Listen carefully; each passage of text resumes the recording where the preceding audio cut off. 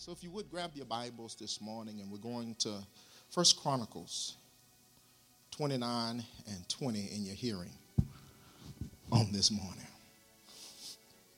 Glory to God.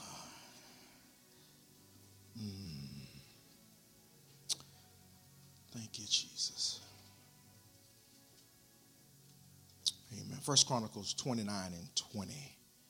Amen. If you would stand for the reading of the Word of God on this morning. Amen. It reads, Then David said to the whole assembly, Praise the Lord your God. So they all praised the Lord, the God of their fathers. They bowed down, prostrating themselves before the Lord and the king. Let me read that again. Then David said to the whole assembly, Praise the Lord your God. So they all praised the Lord, the God of their fathers. They bowed down, prostrating themselves before the Lord and the king.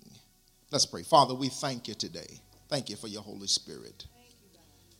Thank you, Father, that we didn't come with any hidden agenda on today, but we come to worship you, praise you. We come to hear your word. So God, you said you will withhold no good thing from us. We know that your word is good. It's a lamp unto our feet and a light unto our path. The entrance of your word giveth light. So we thank you for that on today, because we know that we need your word in a world that we're living in, where there's so much darkness around us. We need your word. So Father, bless us today. Holy Spirit, have your way in this place. Thank you for what we've already encountered. Thank you for the worship. Thank you for the praise. But it is your word, God, that's going to help strengthen and empower us. Times of temptations and times of struggle and times of chaos, is your word. So God, we thank you for it in advance. We pray that it would do exactly what needs to be done. God, that you will be glorified, the enemy horrified, and your people edified. We thank you right now in Jesus' name. Amen and amen. You may be seated in the house of the Lord this morning. Thank you, Jesus. Over the last several weeks, we've been in a series entitled Agreement. Last week, we saw what takes place when people come into agreement in prayer. We saw where Peter was locked up deep in the prison.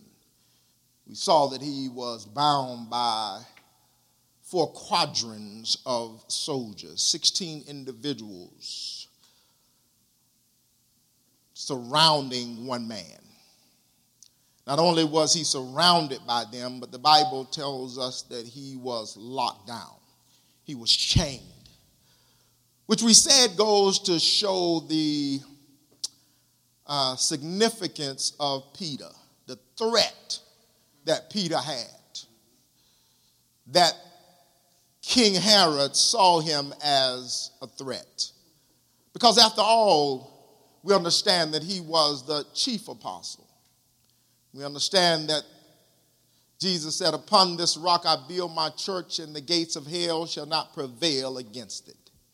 We understand that Peter, Cephas, we understand that he was in turn, in essence, Christ was establishing something through him. Because he was establishing something through him, the word was getting out, and he was declaring the truth of God's word, and people were being delivered, and people were being set free. He was a threat. So Herod seized him. He had just killed James. He had just killed James, the brother of John, the duo, the Sons of Thunder. We know that he was beheaded, and Peter was en route to have his life taken as well. But there was a gathering. We understand that the believers, those that believed in prayer, those that trusted God, they came together in agreement. They had a targeted prayer, we said. They were praying for his release. And because they were praying significantly, and because they were in agreement, something happened. Said that as he was lying there, hours from his demise, that an angel showed up. And the angel loosed him and released his chains and took him through the first and second ward, and the gate opened before them, and he gets outside, and he realizes, because it says that he really came to himself after he got out. Yeah, because a lot of times when we're in trouble, we can't see our way out. But it's amazing, once we get out and look back, we can see what God has done. So he gets out and he sees that he's free, and he goes to the house and he knocks on the door, because he realizes that not only did this come from God, that his deliverance came from God, but because he was the chief apostle, no doubt the Holy Spirit, no doubt something was triggered inside of him that somebody was doing something. Yeah, that somebody, was turning down their plate, that somebody was praying, somebody was getting in the face of God in order for his deliverance. And there he goes, and they observe that their prayers have been answered. Yeah, so we see what happens when we agree in prayer. Yeah, I want to take the time to just thank everybody for those that came out, or with those that were on the line Tuesday. I think there was a good number of individuals online Tuesday for prayer, 6:30 a.m., that you were there early. Amen. Seeing the significance of prayer, coming together in agreement. And we thank God for those that came out Wednesday night, because that was a powerful time of prayer. And we're just waiting and expecting, and waiting with tiptoe anticipation of what God is going to do, that he's going to open that he's going to answer prayers. That, matter of fact, they're already being answered, that he is positioning our breakthrough and our deliverance. What a mighty God we serve. So this week I want to make the last installment. I want us to see not only what takes place when we come together in agreement in prayer, but I also want to see what happens when we come together in agreement in the area of our giving. Yeah, our giving.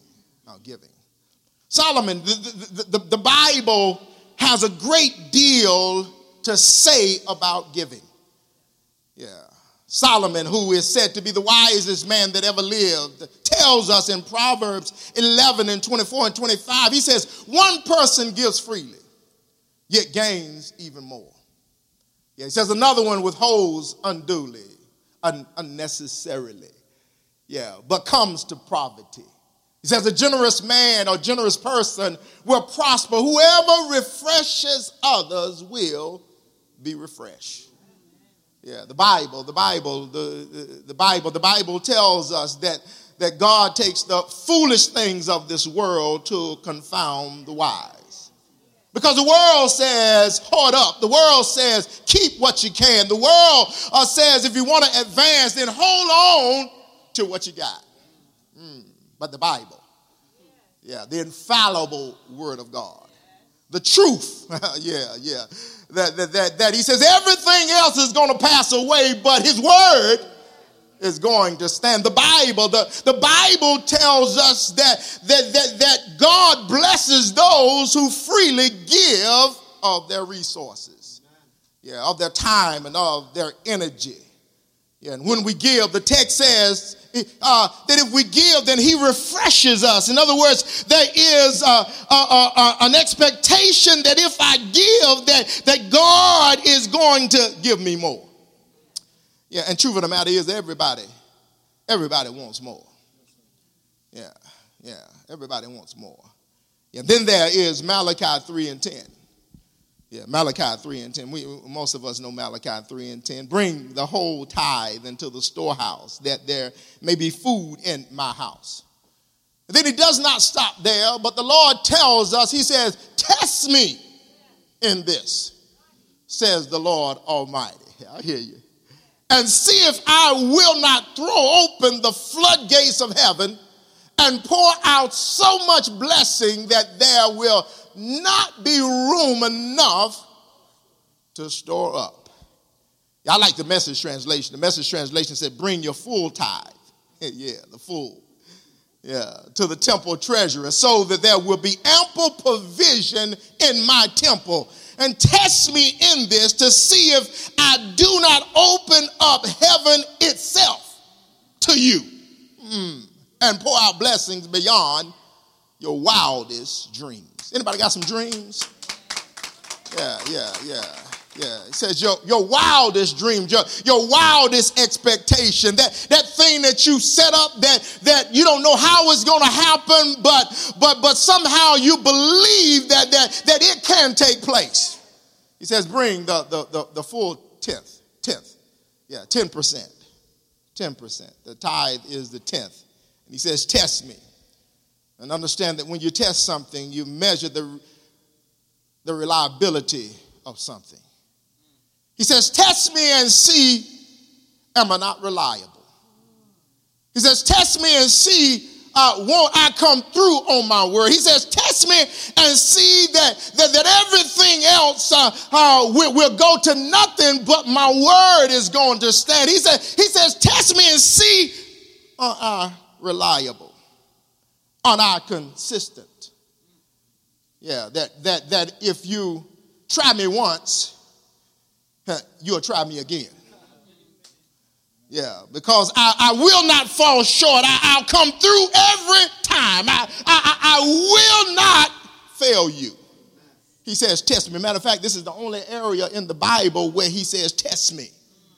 Yeah, he says, test me in this area because he understands how critical, our resources are. Yeah, you cannot serve God and mammon. He understands. He tries to make a dividing point to help us understand that we can't be so focused on our treasures and miss God. He says, test me. He says, test me. Yeah, he doesn't say test anybody else. He says, test me, the Almighty God. Yeah, the Almighty God, the one that is over and above everything. He says, test me. I don't want that test on anybody else. He says, I want you to bring that test to me. Bring it to my front door and see what I do. Yeah, what I promised I would do. Yeah, he says, I will throw open the floodgates of heaven and pour you out. He says, I'll pour you out. Yeah, I'll pour you out. He says, I'll pour you out. Yeah, he says, I won't give you a trinkle. He says, I'll pour you out. Yeah, he says, I'll pour. That'll dry up. It's okay. It'll dry. I left a little bit for me. Yeah. He says, I won't give you a trinkle, but I'll give you a steady flow. I'll give you a gushing of blessing. Yeah, if you just test me. He says, if you just test me. And then in the New Testament, I'm going somewhere. In the New Testament, the Apostle Paul tells us, he talks to the Corinthians in 2 Corinthians 9 and 7. He says, remember this. He tells them, out of everything you remember, he says, I want you to remember this. Whoever sows sparingly will also reap sparingly. Yeah, whoever sows generously will also reap generously. Yeah, he's telling us, helping us to understand, to get the comprehension, to really understand that you reap based on what you sow. And see, the problem with many people is they're trying to reap what they have not sown. You cannot reap where you have not sown. You cannot reap where you have not planted. I don't care how much you go to God. I don't care how much you cry. I don't care how much you moan. Understand, you cannot reap where you have not sown. Yeah. And then he goes on in verse 7. He says, each of you should give what you have decided in your heart to give, not reluctantly or under compulsion. Yeah, he says, for God loves cheerful Yeah, that word is hilarious. The word is somebody that doesn't regret it, but I mean, it just is tickled to death to be able to give. Their attitude has adjusted, because the truth of the matter is that attitude is critical. I can tell you that attitude many times is more vital than the amount that you give. Yeah. It's how you feel when you let it go. Yeah, do you regret it? Do you question God? Or do you just give it? In our text this morning, we find some cheerful givers. Yeah, we find some cheerful givers. David here is encouraging the assembly, what we would call the church. The church had not been, quote, established as the church, because this is the Old Testament. It wasn't to the New Testament that the church, that we hear the ecclesia, the church was established or named. So he tells them, he says, praise the Lord. And what I like about it, they did just that. Yeah, they praised the Lord, and they bowed down, and they lay prostrate before themselves and before the Lord and before the king, before David. Now you would wonder, you would think that they were rejoicing, they were praising God, they were just filled up with praise and exhortation to God because of something that he had done. Yeah. Because how many know that it's much easier to praise God when he's done something for you? Yeah. It's much easier to praise God when he's blessed you with the job that you've been after for a while. Yeah, it's much easier to come into the house of God and praise God when he's blessed you with that spouse that you've been praying for. It's much easier, to praise God when he just healed your body, or he's done something supernatural, or he's just answered a request. It's easy to praise God. Yeah, but the text tells us that they're not praising God off something that he had given unto them. Can I suggest to you this morning that the text tells us that they praise God because of the opportunity. Yeah, the opportunity to be able to give to God. The opportunity and the privilege to be able to give back to God what he had given unto them. They are excited. They are filled with praise. They are filled with glory, because now they get an opportunity to show God how thankful they are. Yeah, how thankful they are. See, David understood something. David understood that God needed a dwelling place, a house to which to abide. David had made up in his mind that he was going to build that house. He had made up in his mind. He realized how much God had done for him. And he said, I am going to be the one. Yeah, David realized just how much God had done in his life. And as an act of gratitude, he wanted to build God his house, his temple, his church. Yeah. Now we know that God does not dwell in buildings on today. Yeah, that we are the building. That we are the temple of God. But can I suggest that the building is still vital? The building is still vital. Many of us, we accepted Christ in the building. Yeah, it was when we came into the building and we heard the word of God and we were pricked in our heart that we accepted Christ. It is in the building that we come to hear God's word and be strengthened and empowered. It is in the building that we come. Yeah, where our inheritance is, where we are strengthened by one another's testimonies. It is in the building. So it is in the building that we are taught the word of God to help empower us to be able to go out there into a world and fight an enemy. Yeah, that's on our track. It is in the church. So the church is vital. So we can't miss that. And though David did not build the temple, though he wanted to, he didn't build it. Let me say this. He didn't build it because he was a warrior. Yeah, he had blood on his hand. Yeah, so God wanted his son to build it. So David understood that. But David contributed to the building. He didn't leave it. He didn't leave it in the hands of somebody else, but he contributed. And we see this. We see David's contribution in verse 2. Look at what he says. Look at David. He says, with all my resources, I have provided for the temple of the Lord, temple of God. He says, gold for the gold work. He says, silver for the silver, bronze for the bronze. He says, iron for the iron, and wood for the wood. He says, as well as onyx for the setting, turquoise, stones of various colors. He says, and all kinds of fine stone and marble, and all of these things. He says, not in small quantities. He said, but I broke God off something big. He said, I gave large quantities. And what I like about David is not only does he talk about what he did, but he talks about what he's doing. Because verse 3 says, besides, in my devotion, in my love, in my loyalty to God, to the temple of my God, he says, I now give my personal treasures of gold and silver for the temple of my God over and above anything I have provided for his holy temple. He says, now I'm giving more than I've given before.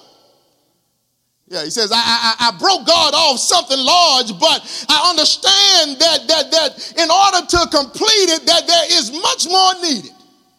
He says, I'm going to break God off 3,000 talents of gold. He says, and 7,000 talents of refined silver for the overlaying of the walls of the building.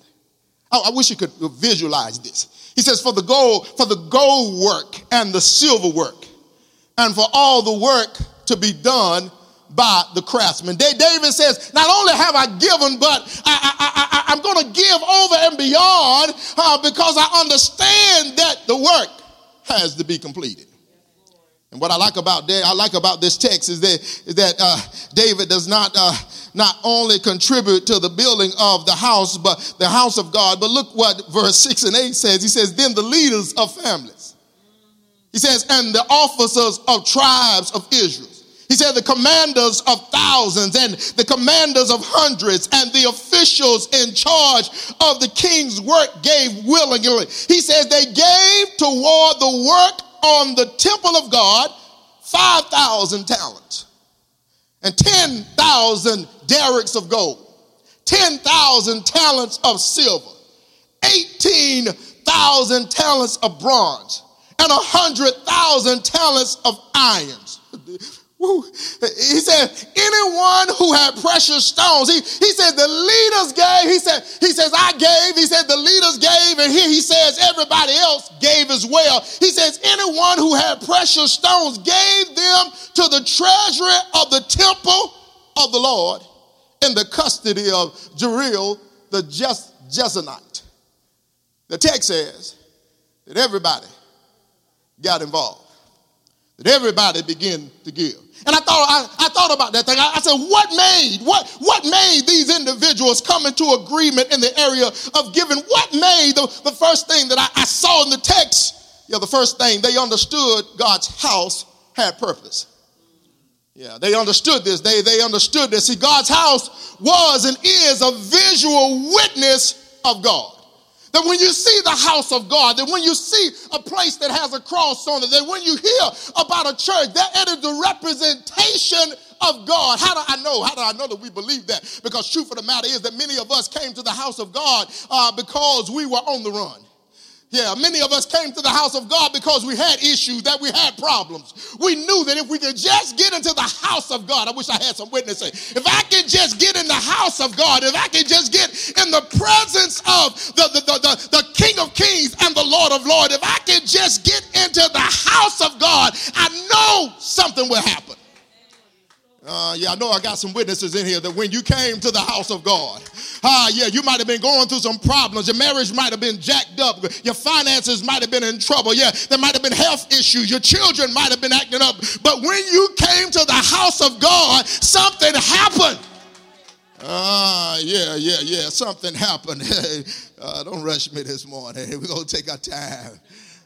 It was a visual witness of the presence of God. This is what Isaiah understood when he said in Isaiah 6:1, he says, in the year the king Uzziah died, he says, I saw the Lord high and exalted, seated on the throne, and the train of his robe filled the temple. It didn't say he saw it in the field. It didn't say he saw it in his house. He said, but when I came to the temple, when I got into the presence of God, I saw him high and exalted. Yeah, when I was in the world, I saw the king. When I was in the world, I saw the president. When I was in the world, I saw the governor. But when I came to the house of God, I saw the Lord high and lifted up. Yeah, then Ezekiel 10:4 says, then the glory of the Lord rose from above the cherubims and moved to the threshold of the temple. The clouds filled the temple, and the court was full of the radiance of the glory of the Lord. He says, when I was in the temple, I saw something. When I was in the temple, I saw the Lord rising above the cherubims. I saw the Lord beginning to permeate. I saw his glory exuding not only in the house, but it fell into the courts. And just like then, today the church has purpose. Yeah, the church has purpose. Don't miss that. Don't miss. Some people believe that they could just get it at the house, Bedside Baptist. But I'm here to tell you that there's something significant about the church. The church has its purpose. This is what the Christ was telling Peter. He says, and I say also unto thee that thou art Peter, and upon this rock I build my church, and the gates of hell shall not prevail against it. Peter was the rock, but can I suggest rock means, in the Greek, means petro. It means a collection of stones hewed together to form something bigger than any one stone could ever do on its own. Can I suggest to you this morning that the church is supposed to be the rock? God has brought us. He's brought us, and he's hewed us together. He's formed us together to do something that we can't do on our own. Church is supposed to be a collection of believers who come together to represent Christ or the kingdom of God in the earth. Yeah, it's not a social club. Not a place that you come to check the box. It's not some religious gathering, but it is a place that God has divinely called us together. The key there is divinely. It's not the happenstance that you're here. No, God has divinely orchestrated. He's divinely placed. He knows what you need. He knows how you need it, and he puts you at a place so you can receive what he has destined and planned and purpose for your life. Yeah, we've been called to act as God's church. Ecclesia, his church, God's legislative body. In other words, God's legislation in heaven. We are the church to bring heaven to earth. Y'all ain't gonna help me this morning. Yeah, we've been called to shift some things. We've been called to shift the culture. We've been called to shift our community. We've been called to shift our families. We've been called, glory to God, to shift our workplace. We are to bring legislation to the earth. Not the world changed the church, but the church changed the world. And if we would act like the church, if we would tap into what God had purposed and planned for our life, some of this stuff that's going on would not be going on. Y'all ain't gonna help me. If the church stood up and been the church when one woman decided to take prayer out of school, if the church would have stood up, that's why we got so much hell and trouble in our schoolhouses now. Glory to God, because prayer was taken out. We bowed down, glory to God, and let one person, glory to God, take God's presence out of our school systems. Can I suggest we got to get back to being the church? We got to get back to being a collective body. It's not about one person. Glory to God. Not built on one man. No, not built on one woman, but it's built on a collective group of individuals who understand that we are the legislation of God in the earth. We're his mouthpieces. We're his authority. Upon this rock I build my church, and the gates of hell, the gates of Hades, the gates of hell, sickness and disease, it doesn't come from God, but it comes from the enemy. Poverty does not come from God, it comes from the enemy. That's what he's sinning against his people. But if the church would be the church, something would happen.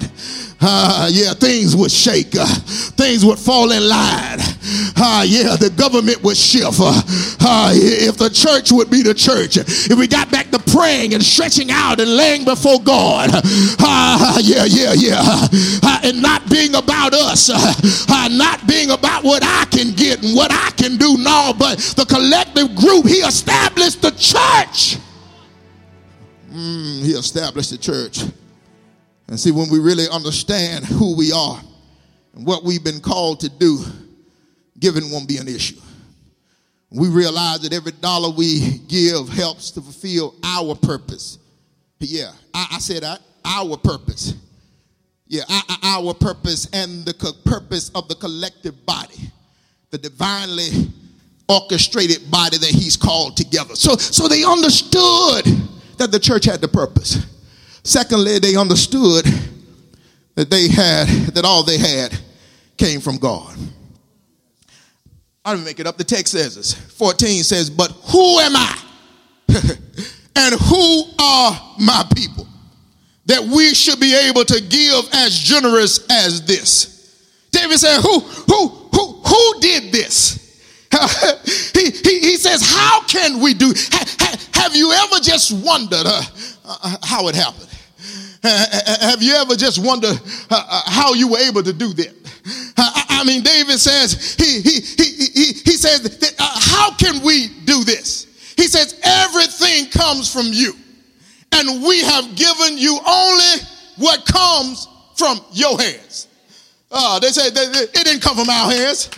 They said really, they understood that God was their source. The great thing about knowing that God is your source is that he always provides what he asks for.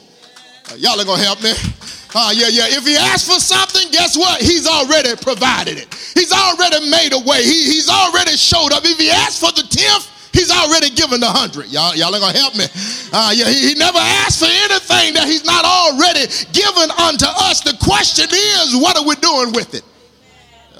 What are we doing with it? What are we doing with what belongs to God? What are we doing? He's given us 100 and he just wants 10. He says, what are you doing with the 10th? Y'all are going to help me this morning. They understood God was the owner and they were just the managers. How many understand that what you have is not your own?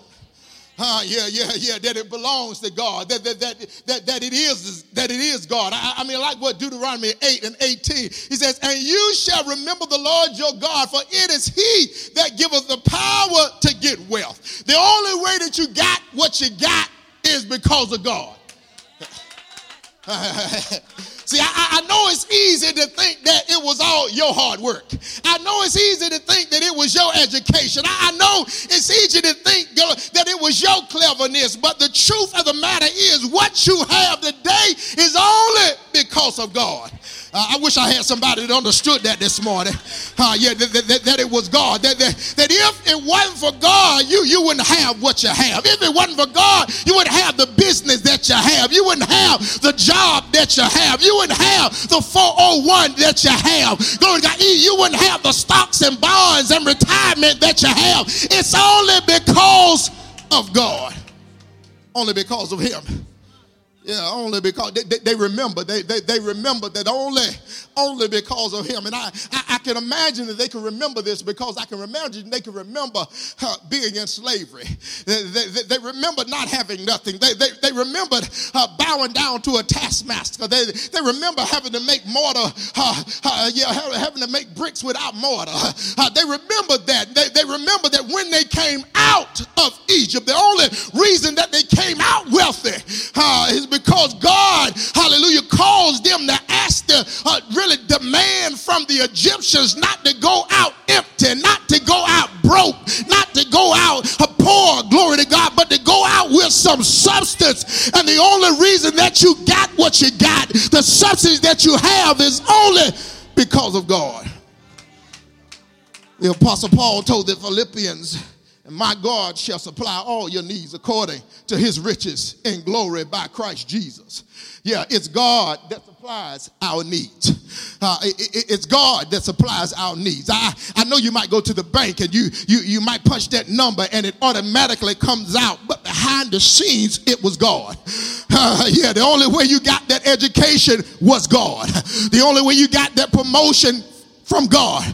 Promotion didn't come from the north, south, east, or west, but it comes from God. The only way that you got it, God released it. The only way you got it, God favored you. The only way you got it, he touched that person that, glory to God, that saw your application and you wasn't qualified for it, but God chose you.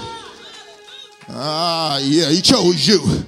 Solomon said, the blessings of the Lord maketh one rich and addeth no sorrow to it. It's the blessing of the Lord. The blessing of the Lord make it rich. I don't care how much you toil, it's still the blessing of the Lord that make it rich. Because truth of the matter is that you can work 24 hours a day, 7 days a week, but if God ain't in it, glory to God. If God ain't in it, I don't care how much you work, I don't care how much you toil, glory to God. If God not in it, it will not prosper.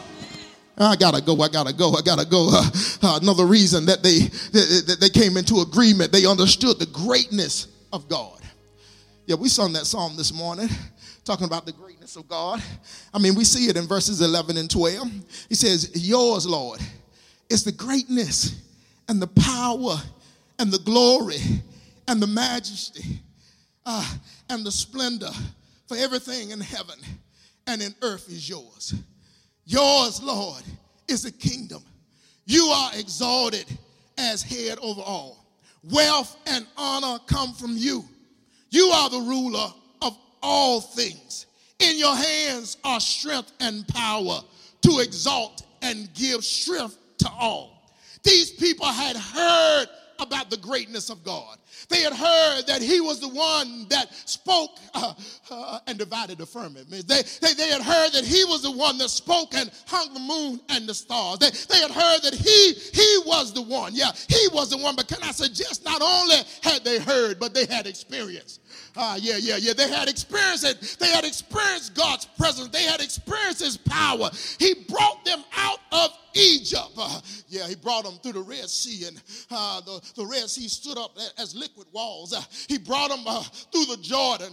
He stopped the Jordan miles back so that they could walk across on dry land. It was him. Glory to God, as they walked around the walls of Jericho, that walked the walls of Jericho down. It was him that allowed them to go against all the ites, the Amorites, the Jebusites, all those ites, glory to God, that were occupying their land, the Hittites. It was him that brought them through. It was him.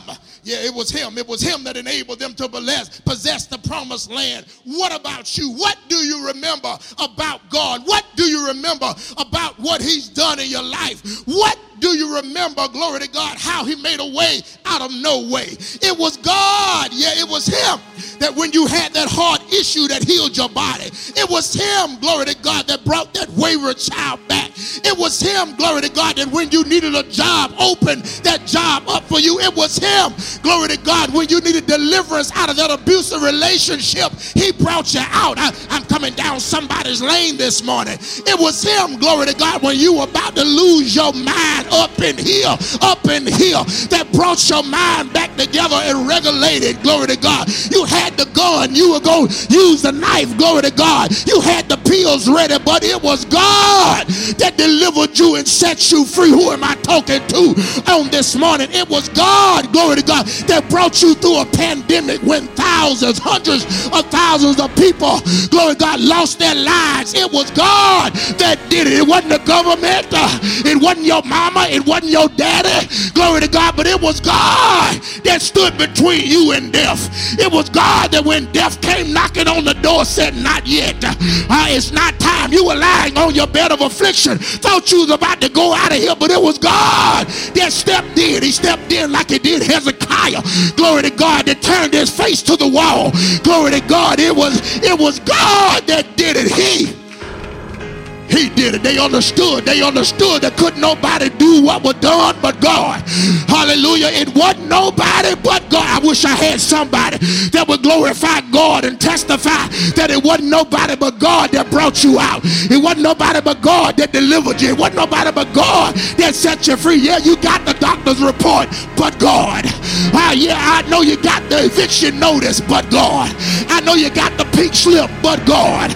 I know they talked about you, but God. God showed up right on time and brought you through. Nobody but God. Somebody said, but God. But God. Could nobody do it but God. Yeah, because he's great like that. He's great like that. He's great like that. Nothing can stand before our God. Everything is going down but God. I wish I had a witness. Everything but God. Yeah. Somebody ought to praise him. Glory to God. Glorify God right there. Because everything else is changing. But God is consistent. He said, I'm the same yesterday, today, and forevermore. When everything else is going down, when everything else is shifting, God said, I am still the same. He healed yesterday, he'll heal today. He delivered yesterday, he'll deliver today. He brought you out last year, he'll bring you out today. I don't know who I'm talking to this morning, but God. They understood it. They understood the greatness of God. The greatness of God. Lastly, I gotta go. They understood the greatness of God. Do you know how great your God is? Do you know how great he is? Do you know how great he is? Do you know how great he is? Do you know that there's nothing that can stand up against your God? Glory to God. He's not lost the fight. Glory to God. Nothing, glory to God, has overcome him. He has overcome everything. Everything got to bow to his name. Sickness got to bow to his name. Poverty got to bow to his name. Glory to God. Whatever the enemy is sending your way, it has to bow. If it's got a name, it's got to bow. Woo, my God, my God. It's got to bow. Lastly, they understood that it pleased God. I don't know about you, but I'm after pleasing God. Dare I please man more than I please God. They understood this. The Bible says in 17, I know, my God, that you test the heart and are pleased with integrity. So God tests our hearts in the area of giving. He tests it. He'll give you something and see what you're going to do with it. He said, if you're going to test me, I'm going to test you. You're going to test me, I'm going to test you. I'm going to see what you're going to do with it. See, it is our trust and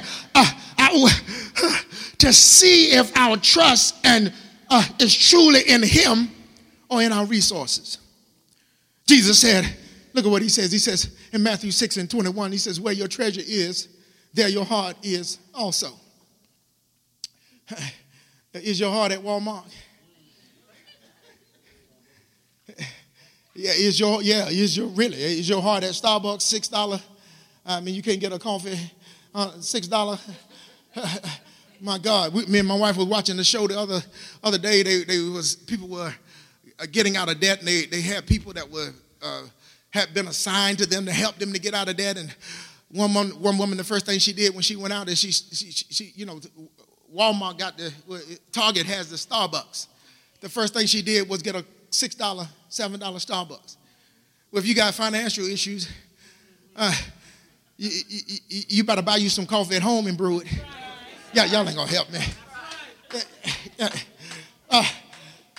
I mean, is your heart at Macy's? Is it at Saks Fifth Avenue? Yeah. Where's your heart at? Is your heart, in that nice pocketbook that you buy? Where's your heart? Where's your? Is it in that nice suit? I know you look good in it, but where's your heart? Where is your heart? God is looking for hearts. He's looking to see where is it at. He said, because where your treasure is, your heart is also.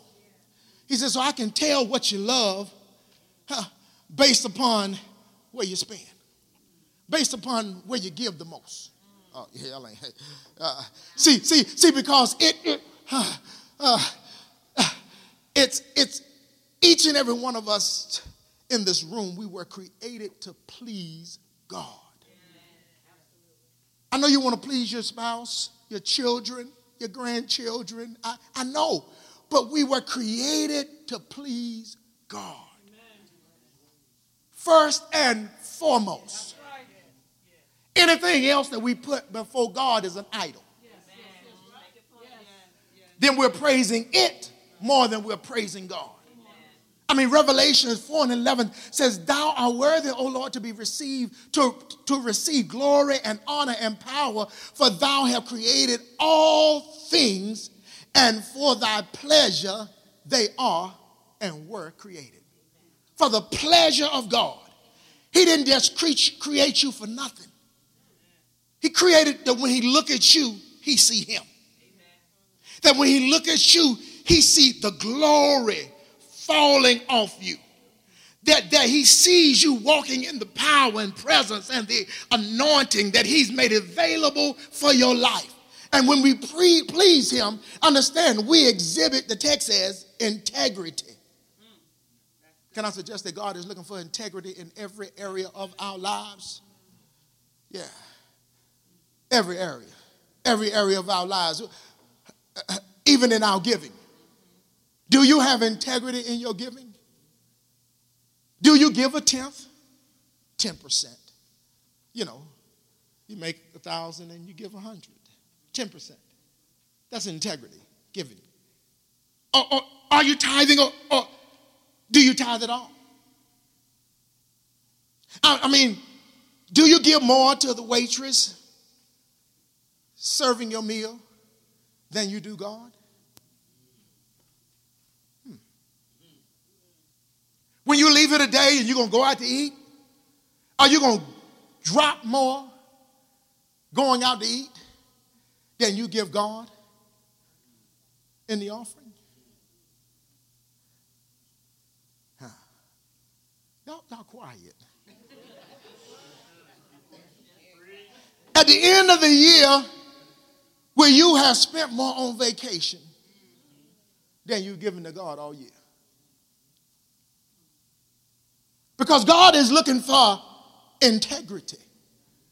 I mean, we can shout, we can praise God, we can sweat, we can cry, we can wipe snot. But at the end of the day, when all that settles, God is looking for integrity. Because you want to be connected to people with integrity. I mean, if you're connected with people and you're dependent on people, you want them to have integrity. You want them to be able to keep the word that they said. Solomon said this in Proverbs 3, and he says, honor the Lord with your wealth and with the first and best part of all your income. You see, many times that all has been mentioned. Because God knows that we'll hold something back.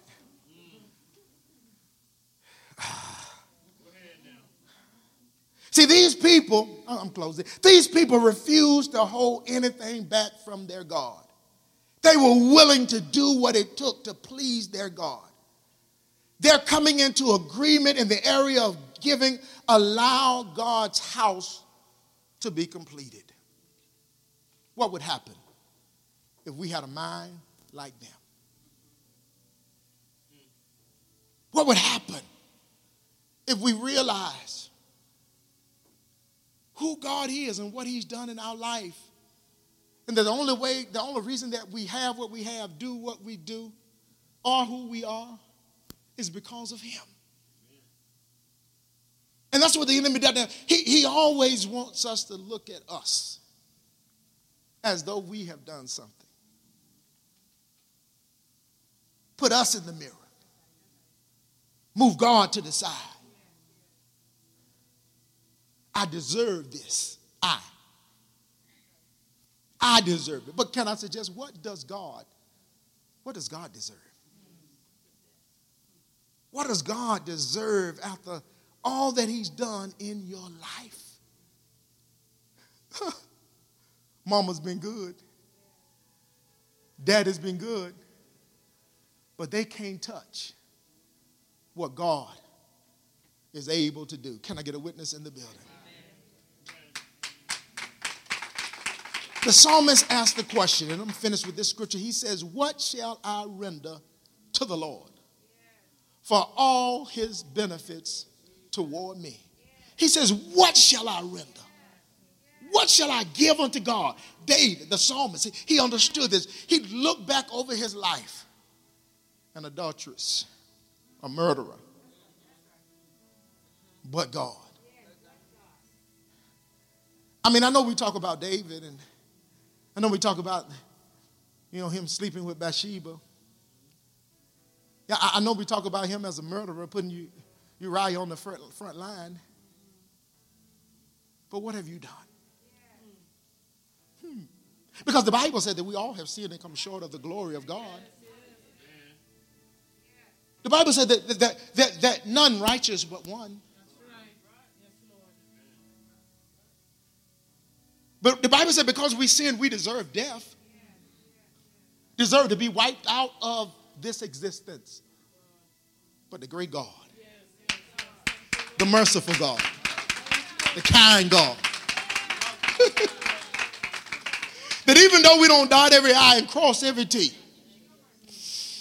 I can take a breath this morning. I can walk this morning.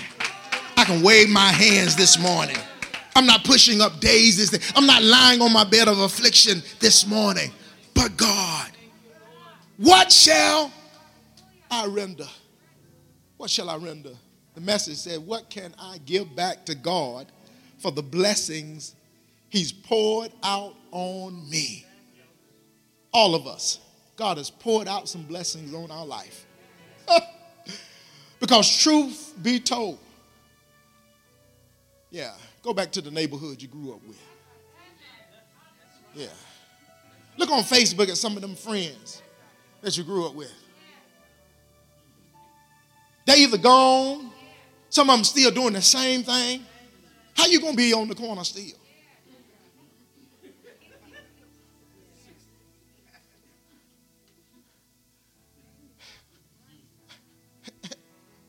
How you going to be on the corner still? How you going to be still drinking, still smoking? How you going to be still not have a dime in your pocket?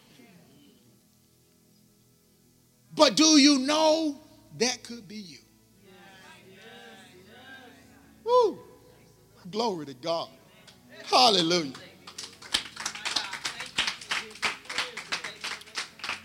I often think about that. I worked in the prison for about 5 years.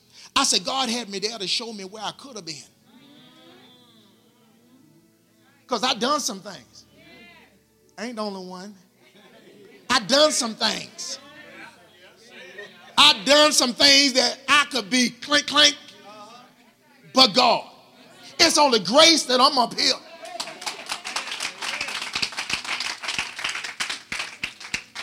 Don't ask what it was. My wife know. I made sure she know.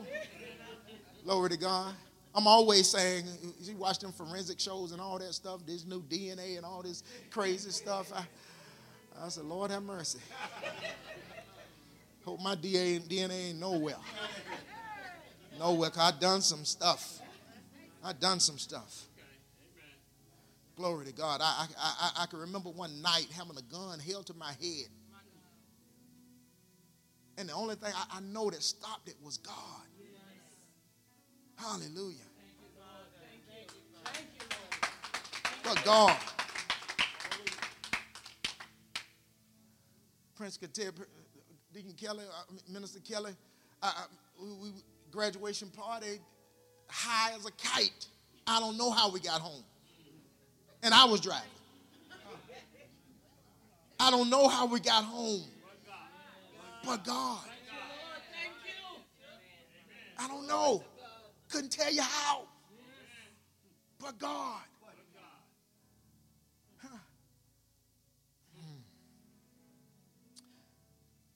God, what shall I render? Come on and rest on your feet this morning. We see the power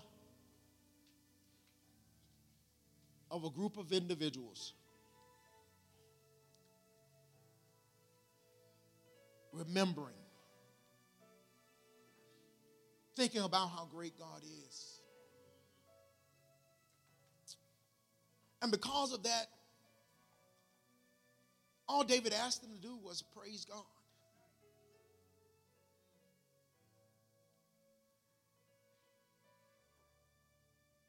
And because they were able to give back to God, praise erupted. They lay prostrate before God.